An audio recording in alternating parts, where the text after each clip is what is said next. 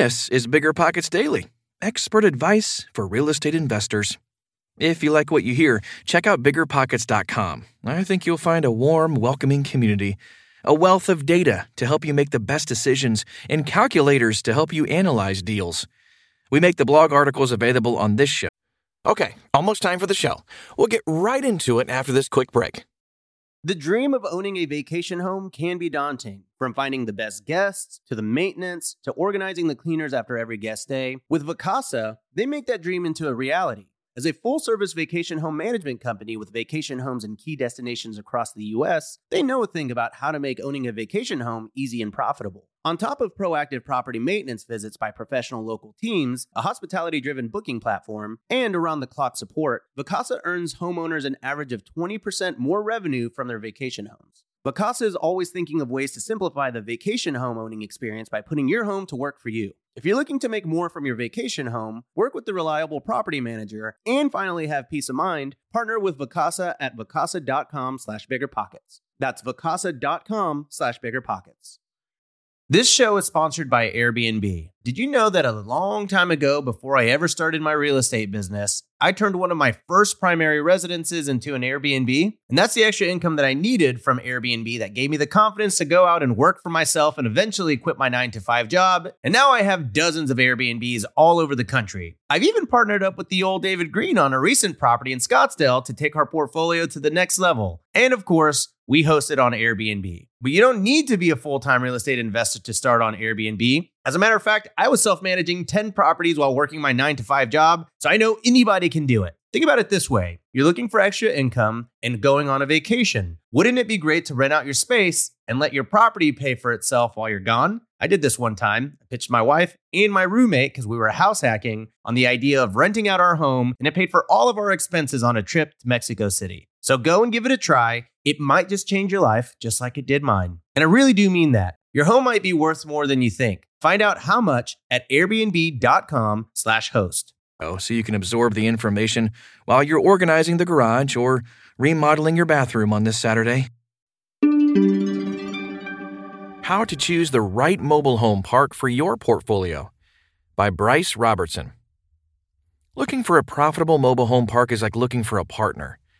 Surprised? Don't be. Both searches start by defining detailed and specific purchase criteria.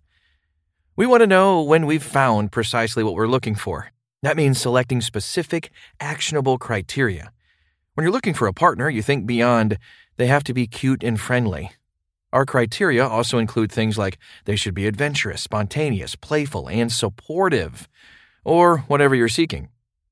You may need to search further, wider, deeper, and longer, but when you finally come across them, you will know precisely that they're the one. Same goes for the mobile home park MHP space. We only want to acquire the one, so to speak, that meets our purchase criteria. Here are the mobile home park acquisition criteria we use at my company, Property Works. Quick disclosure. Before we dig in here, it's important I point out that I'm simply sharing our criteria for educational purposes. The aim of this podcast is to equip you with some key considerations to ponder while you ultimately create your own MHP purchase criteria based off your specific circumstances, needs, available resources, and confidence and experience level. Market and location. Location as a generalization may ring true, especially in the single-family, retail, and short-term rental spaces. In my opinion, as long as there is strong demand for affordable housing in a market that has the capacity to provide enough employers, tenants, and contractors to confidently and successfully complete your business plan, then location is otherwise not as critical to a mobile home park as other asset classes may be. Having said that, location is important, so let's begin with macro locations and then work our way down to the finer details. Midwest. We really like the Midwest, as we are still seeing the best bang for our buck there, with generally higher purchase cap rates and more spread in the deals. Pros? 1. We find deals here with larger spreads and larger upside. 2. There is generally a solid demand for affordable housing in this region. And 3, there are many mismanaged parks in this region, which gives us more value add after purchase. Some cons? 1, mismanaged parks require more work, as opposed to stabilized parks, and although we like value add, not all investors do. 2, the winters can be cold and snowy, and as MHP owners, we want to make sure we are comfortable with staying on top of snow plowing, winterizing mobile homes, and underground water leaks in the dead of winter. We have systems in place to stay on top of things, but dealing with cold weather is not for everyone. And 3, exit caps can be higher in this region. Southeast. We are bullish on the Southeast, as there are many sound metro areas with generally higher quality parks and higher demand on resale. Some pros? 1, we find good deals here with decent spreads. 2, many solid metro areas. And 3, high demand on resale. And of course, some cons. 1, good deals are fewer and farther between. 2, coastal markers can be exposed to natural disasters. We avoid these high-risk markets. And 3, some markets have low demand for affordable housing. Southwest. Similar to Midwest, though with different weather conditions and deals are fewer and farther between. Pros? 1, we can still find good deals here. 2, generally good demand for affordable housing. And 3, has favorable state laws for landlords and business owners. Some of the cons: 1, deals are fewer and farther between. 2, hot weather causes wear on exterior homes, and cooling of park-owned homes can cause higher maintenance costs. It's also harder to make a park pop with such dry landscape. 3, many parks are in more remote locations. Mountain West, West Coast, and Northeast. MHPs are typically higher priced, and we rarely see deals that pencil out in this region. Cap rates are low. Many states have rent control. However, if you do find a good deal in this region, there will typically be very high demand on resale. Evaluating cities and metro areas. As previously mentioned, we're looking for a market with strong demand for affordable housing and the capacity to provide enough employers, tenants, and contractors to confidently and successfully complete your business plan. Minimum city population. First off, it's important to know where to collect data. We use Best Places, as that's what our lenders use when they are underwriting. Simply type in the city and state name in the search bar, then press enter, and basic stats for your city will pop up. We want our city population to be 30,000 plus people. Anything less, and we typically don't have enough tenant base to pull from to fill vacant homes. Additionally, and in my opinion more importantly, we need to have enough contractors to pull from for all our construction projects. There's nothing worse than being stuck with only one plumbing contractor in town that can handle underground water leaks. Not a good position to be in, and the potential of being charged more than customary pricing is high. Both these points are especially important if your business plan requires a significant amount of construction, which is typical of value-add deals. We also want to feel comfortable that our city has sound anchor employers that are generally reliable and stable. Hospitals, government, Fortune 100 companies, universities, and schools have historically been good categories of top employers. That said, with us switching to digital more than being in person, universities and schools will likely not have the horsepower they used to. We want stable and reliable employment options that can employ our tenants and keep the market strong. Of course, we're currently seeing very high unemployment due to COVID-19 lockdowns and many businesses consequently slowing or shutting down. So we want to feel comfortable that we're not in a high unemployment environment comparative to the national average. It's hard to collect real-time data on this, so a little extra due diligence will be needed in the foreseeable future. Minimum metro population. If our city metro population is over 30,000 people, then typically we like to see our metro area population at or over 100,000 people, for the same reasons we want 30,000 plus in our city. If our city metro is under 30,000 people, then the deal still may work if it's in a metro close to or above 1 million people. In this case, the city is weak, but the metro is strong, which can compensate. One additional layer is how far the park is from the metro. Sometimes we can technically be included in a metro, but physically a 3-hour drive away. We can use the metropolitan area stats for financing, which is a bonus, but in all practicality, we want to be within 1 hour's drive from the metro to be able to draw from that market in any reasonable capacity. Evaluating different types of MHPs. Family versus senior parks. There are two main types of tenants at any given MHP. Family tenants, no age restriction, or senior tenants, 55 plus. Typically, a park is categorized as one or the other. You can still have a small percentile of under 55s in a senior park, but the vast majority need to be 55 plus. Both types of parks work for us. There are typically fewer delinquencies at senior parks, but more restrictions in who qualifies due to age restrictions. Senior tenants are typically fussier than family tenants, so the quality of senior parks is usually a little better, and they generally want to communicate with management more often than family tenants. Affordable housing versus 5-star MHPs. Regardless of whether the park is a senior or a family park, there are two main types of parks, and this is a very important distinction. MHPs use a 5-star rating system. 1 star is very low quality, and 5 stars is top shelf. Typically, under 3-star parks are considered affordable housing, and 4 or 5-star parks are for people who chose to live at the park for reasons outside of the need for affordable housing. 4 and 5-star parks typically have curbed gutters, clubhouse amenities, and even security within a gated community. Lot rents can be higher than $1,000 per month. 1 to 3-star parks have fewer bells and whistles. They rarely have amenities other than a basic playground and typically have lot rents in the vicinity of $300 a month. We only focus on affordable housing parks that are in the 2 to 3-star range. 4 and 5-star parks rarely pencil out, as they are very overpriced compared to affordable housing parks.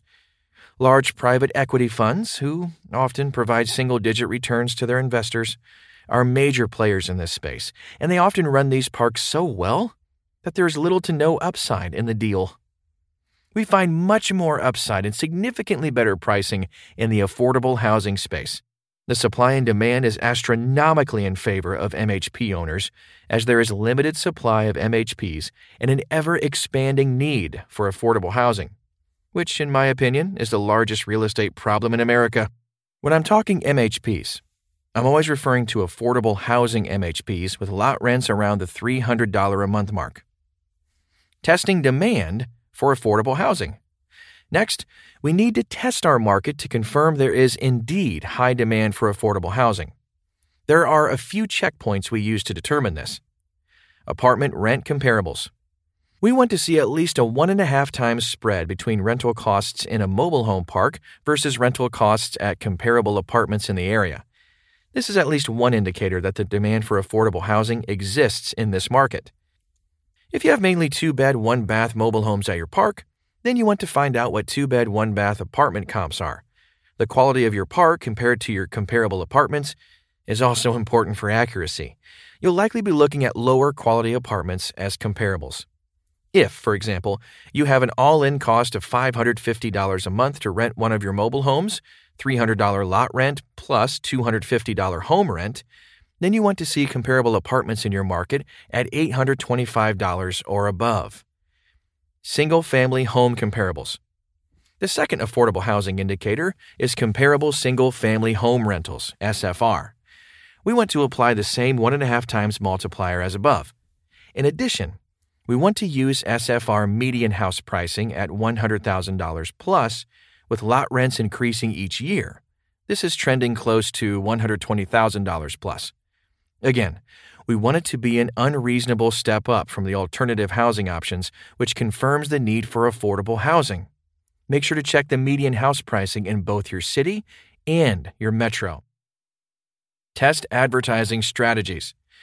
Finally, we want to wrap a bow around our exploration for affordable housing demand by running test ads to gauge response levels. All we need is a simple ad with one image of the outside of a home in the park and a description of rent amount. You need to list the lot and home rent amount combined, i.e. $300 lot rent plus $250 home rent equals $550 to rent one of the homes.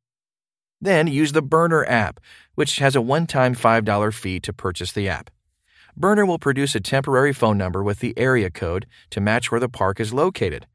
Include this number in your test ads, don't answer any calls, and you can track the amount of people who display interest as Burner tracks the call log. Then we want to run these ads on Facebook Marketplace, Zillow, Craigslist, and the major newspaper in the metro. We're considering dropping newspaper ads as most responses we get are online, and newspaper ads can cost $200+. Run these ads for about 10 days covering 2 consecutive weekends and the week in between. If you get more than 3 calls a day, 30 calls over the 10 days, then you're usually looking pretty good. It's often much less or much more than 30. Therefore, the demand, or lack of, will be obvious.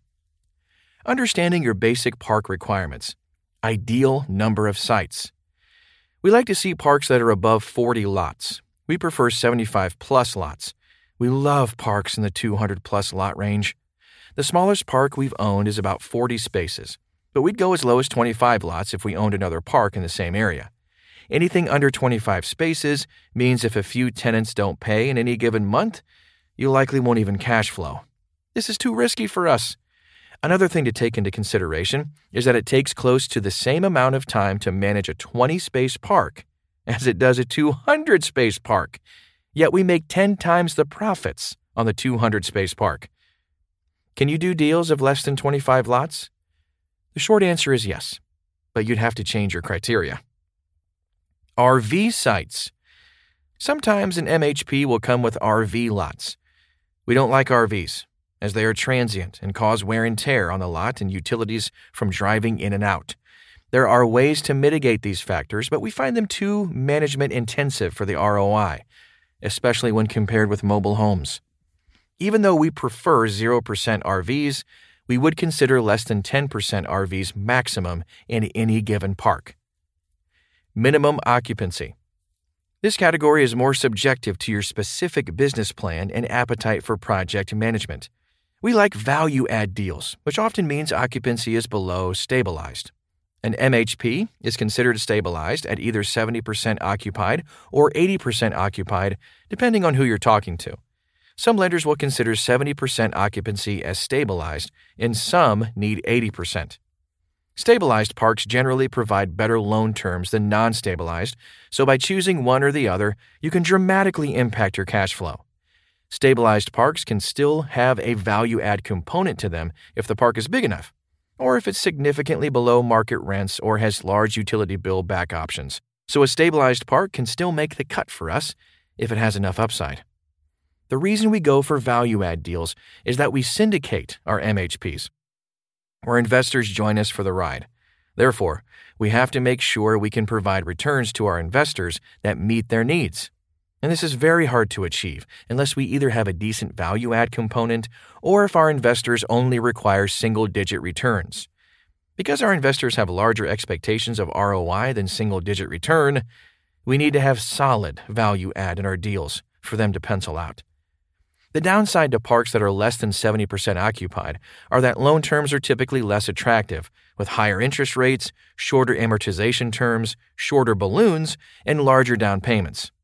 Although the financing is less attractive in lower occupancy parks, if we have enough upside in the deal, it still seems to pencil out better than getting better financing with less value add. There is also less cash flow out of the gate with lower occupancy parks. If it's really low, you may need to defer cash flow distributions to investors in years 1 and 2 of operations. On the flip side of this coin, investors can receive much larger equity payouts on the back end, which more than makes up for the delay in receiving distributions. I'm fortunate to have a 20-year background in construction and construction management, so we're not scared of a park that needs a ton of work. If you're just starting out or don't have a solid background in construction or construction management, then I'd suggest you start out with a stabilized park so you can sink your teeth into a project that's easier to manage until you feel compelled to up your game. Park-owned versus tenant-owned homes. Similar to above, this is subjective to your business plan.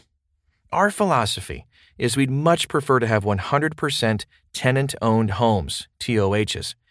In this case, we are a glorified parking lot. And for the most part, all we are responsible for is collecting rents, maintaining common areas, and handling underground water leaks or sewer backups. Tenants are responsible for their homes, and they generally have a high pride in ownership and are less transient. Park-owned homes, POHs on the other hand, have a higher turnover rate, and tenants take less pride of ownership, as the park is usually responsible for repairs. The park has to manage the repairs, plus remodels between tenants, and then we have to find, qualify, and sign tenants on a lease. POHs can very quickly become very management intensive. Sure, it's still profitable, but not really worth all the management that comes with it. So in most cases, we much prefer to have 100% TOHs. We will take a park that has up to 100% POHs for the right price. Our general plan with POHs is to turn them into TOHs in about 3 to 5 years on our home ownership program. We still deal with the high management and turnover, but it works out well in the long run. It's also easier to resell the park on the back end with fewer POHs, as it's easier to finance. Lenders often either won't lend on a park that has 10% plus and sometimes 20% plus POHs, or will offer much less favorable terms. That changes our operational numbers, so we have to reduce our purchase price to accommodate. Plus, some MHP investors only want TOHs, so a high POH count on resale can reduce the number of eligible buyers. Again, your appetite to take on POHs is up to you. Just make sure to work this in your business plan and come up with a minimum-maximum criteria so you only take on parks that will work for you. Utilities. There are 2 main types of utilities in an MHP. One type is when utilities are public. Nothing is owned by the park and tenants are directly billed by the utility company. The park owner still is responsible for underground water and sewer lines in the park, but apart from that, it's pretty risk-free. The other type is when the park owns a particular utility system, in which case the park is not only responsible for maintenance and repairs of that system, but there are also additional health risks, like water contamination or sewer leakage. Plus, the park can become a glorified utility billing company, which comes with additional risks. Our basic philosophy here is that we much prefer public utilities, and for the right price, we are open to taking on water wells, septic, and lifting stations. The latter pushes sewer waste uphill. These systems often run in the tens of thousands to repair, which is palatable for us. Other private systems like packing stations, lagoons, electric, and gas systems come with much higher price tags if the worst case happens. You would be looking at hundreds of thousands of dollars in repairs, up to and over $1 million in repairs in some of these systems, so that needs to be accounted for in your underwriting, and enough capital needs to be set aside to safely handle any emergencies should these systems fail.